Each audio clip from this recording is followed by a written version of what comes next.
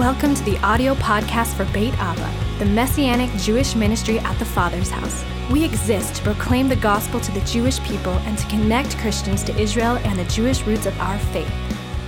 This message is called Cloud by Day, Fire by Night, Friend Forever. How many of you want the presence of the Lord with you? Yeah, I love the sign out in the hallway there. It says, Exodus 33, it says, if you don't go with us, we ain't going.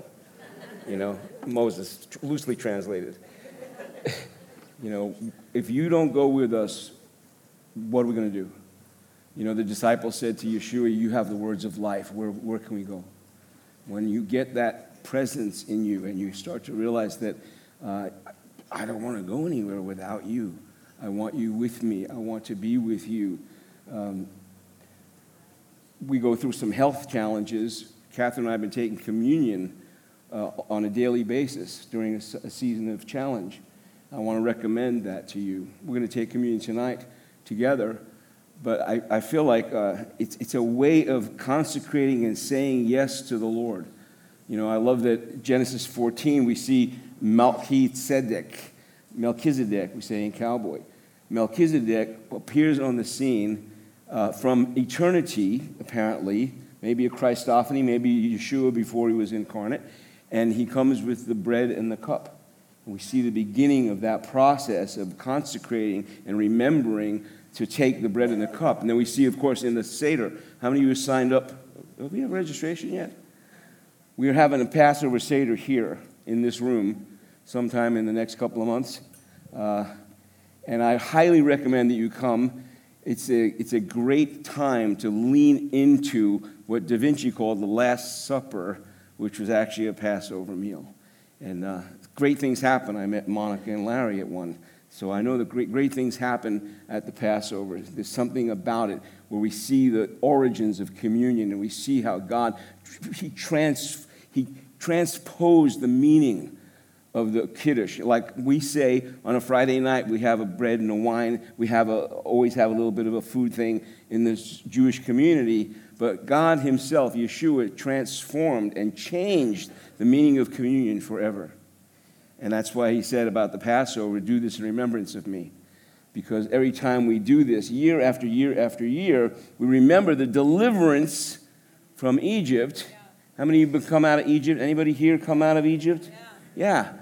We have our version of that. As believers, we have our version of, I once was lost and now I'm found. You know, I once was a slave and now I ain't. You know, it's like a transformational thing that happens to us when we get in touch with Yeshua, when he calls us by name. Did he call you by name? Yes. Yeah, he did. Yeah, he did. And if you're here tonight and you don't know him, do not leave here without him. It's like American Express, only way better. Cloud by day, fire by night. Now, I have to, because I know you're interested, I have to talk a little bit about politics and the local scene that we're facing right now, where America has already started the process of dividing the land. And I love America. I love my president. I love what we do. I love that we're the greatest country in the history of the world. I love the USA. USA. However, Joel said, I will gather all nations and bring them down to the valley of Jehoshaphat. I will plead with them there on behalf of my people, even my inheritance Israel, whom they scattered among the nations, and they divided up my land. Strong warnings in the Word about dividing the land of Israel. Now, don't give me that Napa look. I am pro-American. But I'm telling you, there are strong warnings in the Word about dividing up the land of Israel. 2005, Catherine and I sat in this, it was like somewhere between Forrest Gump and, what was the one, E.F. Hutton. Some moment where we were totally not prepared to be there in Gary Bauer's office in Washington, D.C. with Jewish generals from the army and Christian leaders from all over, trying to find a way to have George Bush and Ariel Sharon not give away Gaza.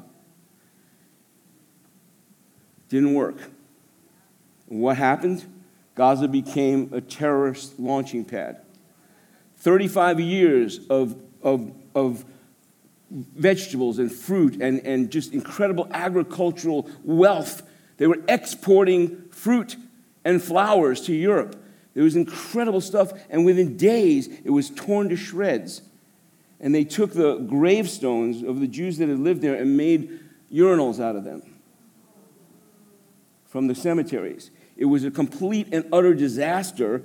Ariel Sharon, who was a strong Israeli general, he went into a coma, was in a coma for 8 years and then died.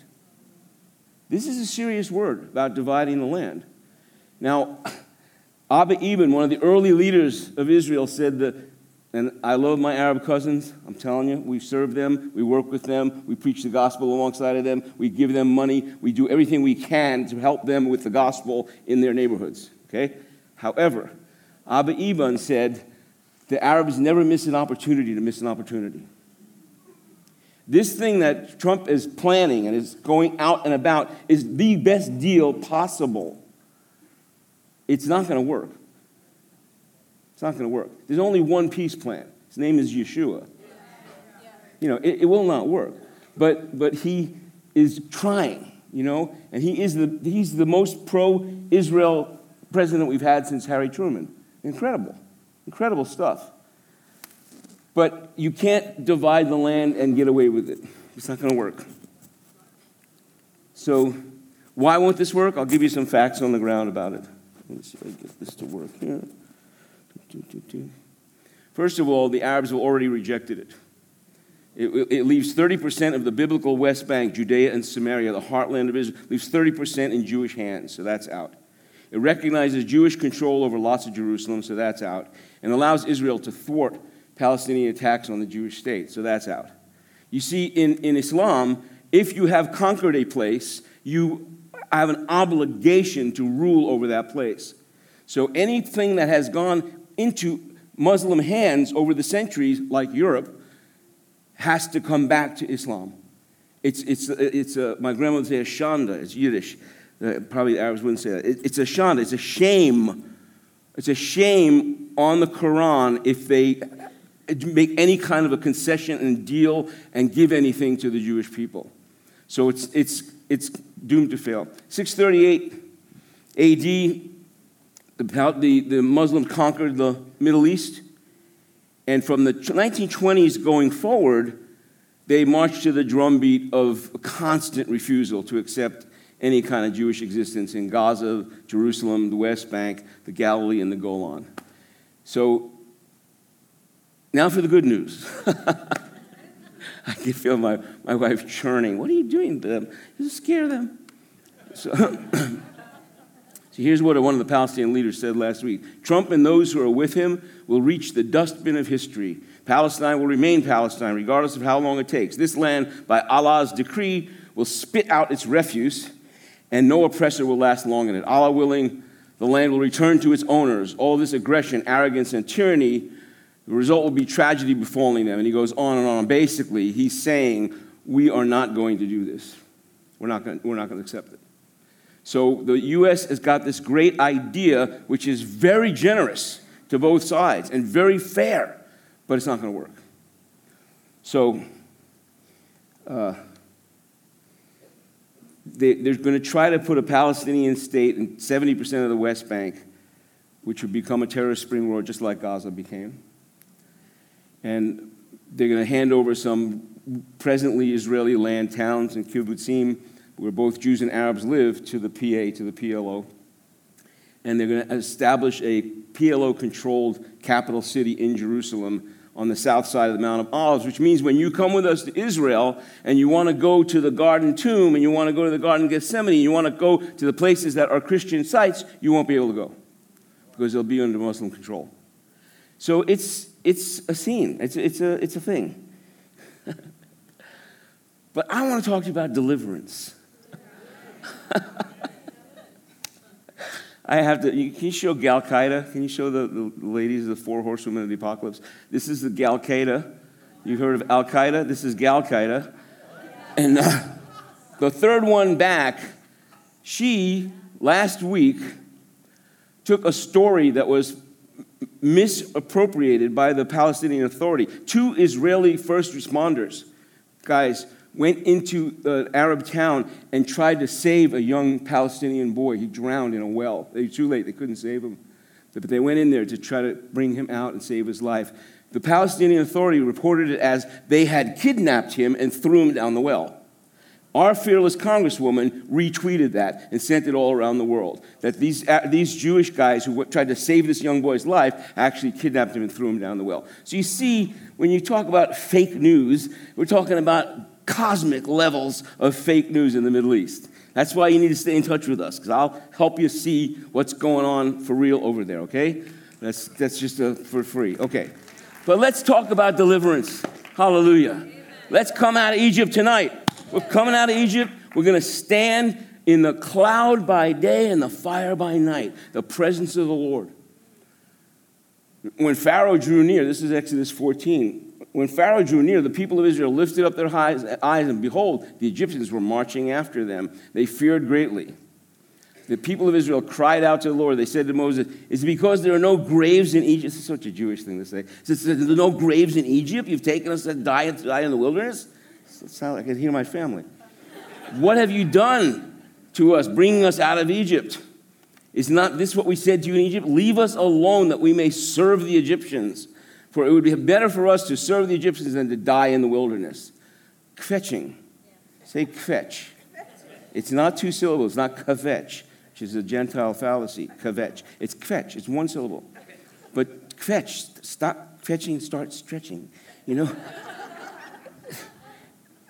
We have this tendency in ourselves to look back to what was our sin, our slavery, our darkness, whatever your version of that is, and to long for it and to feel like we can't get past it and to move forward with the Lord. And the Lord's saying, we're going forward. This is 2020, we're going forward. The kingdom is expanding. If you haven't been listening to Pastor Dave, if this is not your home church, you got to listen to Pastor Dave's messages. They are awesome about first things first and about valuing the presence of the Lord. Amen. My favorite pastor. We're going to go next week, Catherine and myself, we're going to go with Pastor Dave and Donna to Gateway Church in Texas, because Gateway is absorbing the Messianic Jewish Bible Institute, and they're going to do what they call the Israel Project, Gateway Israel Project. They're taking pastors who have committed already to give the 1% challenge. The 1% of your budget should go to Jewish ministry. Robert Morris wrote in The Blessed Life, and Dave read this a few years ago, that's how we got here. He said, the reason why Gateway has 35,000 people on a weekend and $150 million budget is because we give our first 1% to Israel. He calls it the 1% challenge. And so we're going to be there to see them celebrate churches that are already doing that. There's just a half a dozen or so, not many, that are already doing that. And if this is not your home church, I want you to get this and kind of go low and slow and kind of influence your pastor gently. Don't be weird. Don't get dressed up all Jewy and go crazy and, burn the Christmas tree and kill the Easter bunny and freak them out. But go low and slow and let them know that God is on the move and he's calling us together to say Baruch haba b'shem Adonai, just like we sang tonight, right? Blessed is he who comes in the name of the Lord. That's the season that we're in. So the Jewish people here, the Israelites, are kvetching about leaving Egypt. And Moses said to the people, "Fear not, stand firm and see the salvation of the Lord, which he will work for you today. For the Egyptians who you see today, you shall never see again. The Lord will fight for you, and you have only to be silent." That's the first miracle in the Jewish family. When we were newly saved, I went to train 2 weeks at Moody Bible College, like 6 months in the Lord. 2 weeks at Moody Bible College in Chicago, and then 4 weeks on the streets in New York, handing out tracts and doing street comedy and this and that for Jesus, right? The New Yorkers say, "Oh, it must be summer. The Jews for Jesus are out." That's how they count the seasons. But there's a time to be silent. There's a time when you reach out to the Lord and you ask, and you reach for something new, something that he wants to do in you, and something that he's promised you. And then there's a time to just stand, right? Stand and see the salvation of the Lord, right? Some of you, that's a word for you tonight. You've been reaching, you've been praying, you've been asking, you've been doing, and God is saying, okay, I want you to stand. Watch what I do. So that's what Moses says here. The Lord will fight for you, and you have only to be silent. The Lord said to Moses, I love this too. The Lord said to Moses, why do you cry to me? Tell the people of Israel to go forward, lift up your staff, stretch out your hand over the sea and divide it, that the people of Israel may go through the sea on dry ground. This story is the one that we're to tell to our generations. Every generation tells the next generation about the story of the deliverance from Egypt. And we are commanded to tell the story. That's what the Passover Seder, the meal, is all about, is telling each other about God's goodness, God's faithfulness. He is faithful to me, just like we sang tonight. Right? There's a time to be silent, there's a time to stand, and there's a time to stretch out your hand. You know, pick up your bed and walk. Put the mud on your eyes. Stretch out your hand, withered hand. There's a time to move, there's a time to stay quiet. And we need to know which is what. Then Moses made Israel set out from the Red Sea, and they went to the wilderness of Shur. They went 3 days in the wilderness and found no water. When they came to Marah, which is the Hebrew word for bitter. Remember Naomi? Naomi means pleasant in the story of Ruth. She changed, don't call me Naomi, pleasant, call me Marah, because I'm bitter. I am consumed with bitterness. When they came to Marah, they could not drink the water of Marah because it was bitter. Therefore, it was named Marah. And the people grumbled against Moses, saying, what shall we drink? And he cried to the Lord, and the Lord showed him a log, and he threw it in the water, and the water became sweet. A picture for us of how everything changes at the cross. Your bitterness becomes sweet water when you approach that log that the Savior was crucified on. When you go to that dead tree, you come alive. And that's what's pictured here. But it gets even better. So this is just a little tagline here. Grumbling. Anybody here given to grumbling? Raise your hand. And okay. Yeah, good. Honest people. You're given to grumbling, right? Grumbling is forgetting who God is and what he has done. Gratitude is remembering who God is and what he has done. Right? When we were first married, we invented a game called the Grateful Game. Now, maybe you play this automatically, but we didn't. So we invented this game where we would just start rehearsing things we are grateful for every day, all day, right? And so sometimes you got to start in the general, like the nice day, weather's okay, you know. Eventually you can get to like I really like you, but wherever you start is okay.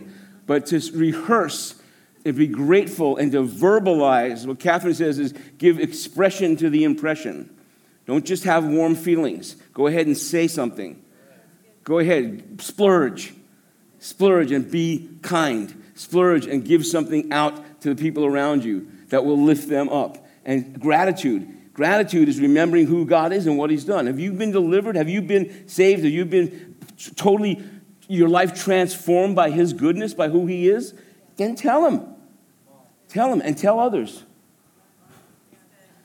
Grumbling is forgetting who God is and what he has done. Gratitude is remembering who God is and what he has done. Now, this is not to say that we don't have seasons of difficulty and grief. You know, my day job, I'm a therapist. I'm familiar with grief. Right? And the stages of grief are very real. We just can't get stuck in them. We can't stay there. You know, there is denial. There is anger. There is bargaining. That's the one where you drive yourself nuts. Woulda, coulda, shoulda. Right? Oh, if only I had, if only God had, if only she or he, you know, that mental gyration. And then there's depression, there's sadness. And finally, there's a time of acceptance. You come through those stages and you come to a place where, okay, I can move on now. I can go forward. Right? So this is not about denying the difficulties that we have or the hardships that we have. It's being real about them. But being real about them and then coming through to gratitude, coming through to be rehearsing and grateful, being gracious, being grateful ahead of time. I'm preaching myself, folks. It doesn't come naturally to me. I want to rehearse the goodness of God up front, before and during the problem. When things are going sideways, when there's pain, when there's grief, when there's sorrow, when there's loss, I want to proclaim the goodness of the Lord in the land of the living. For more information about Beit Abba, log on to our website at tfh.org/Beit Abba or call our office at 707-455-7790.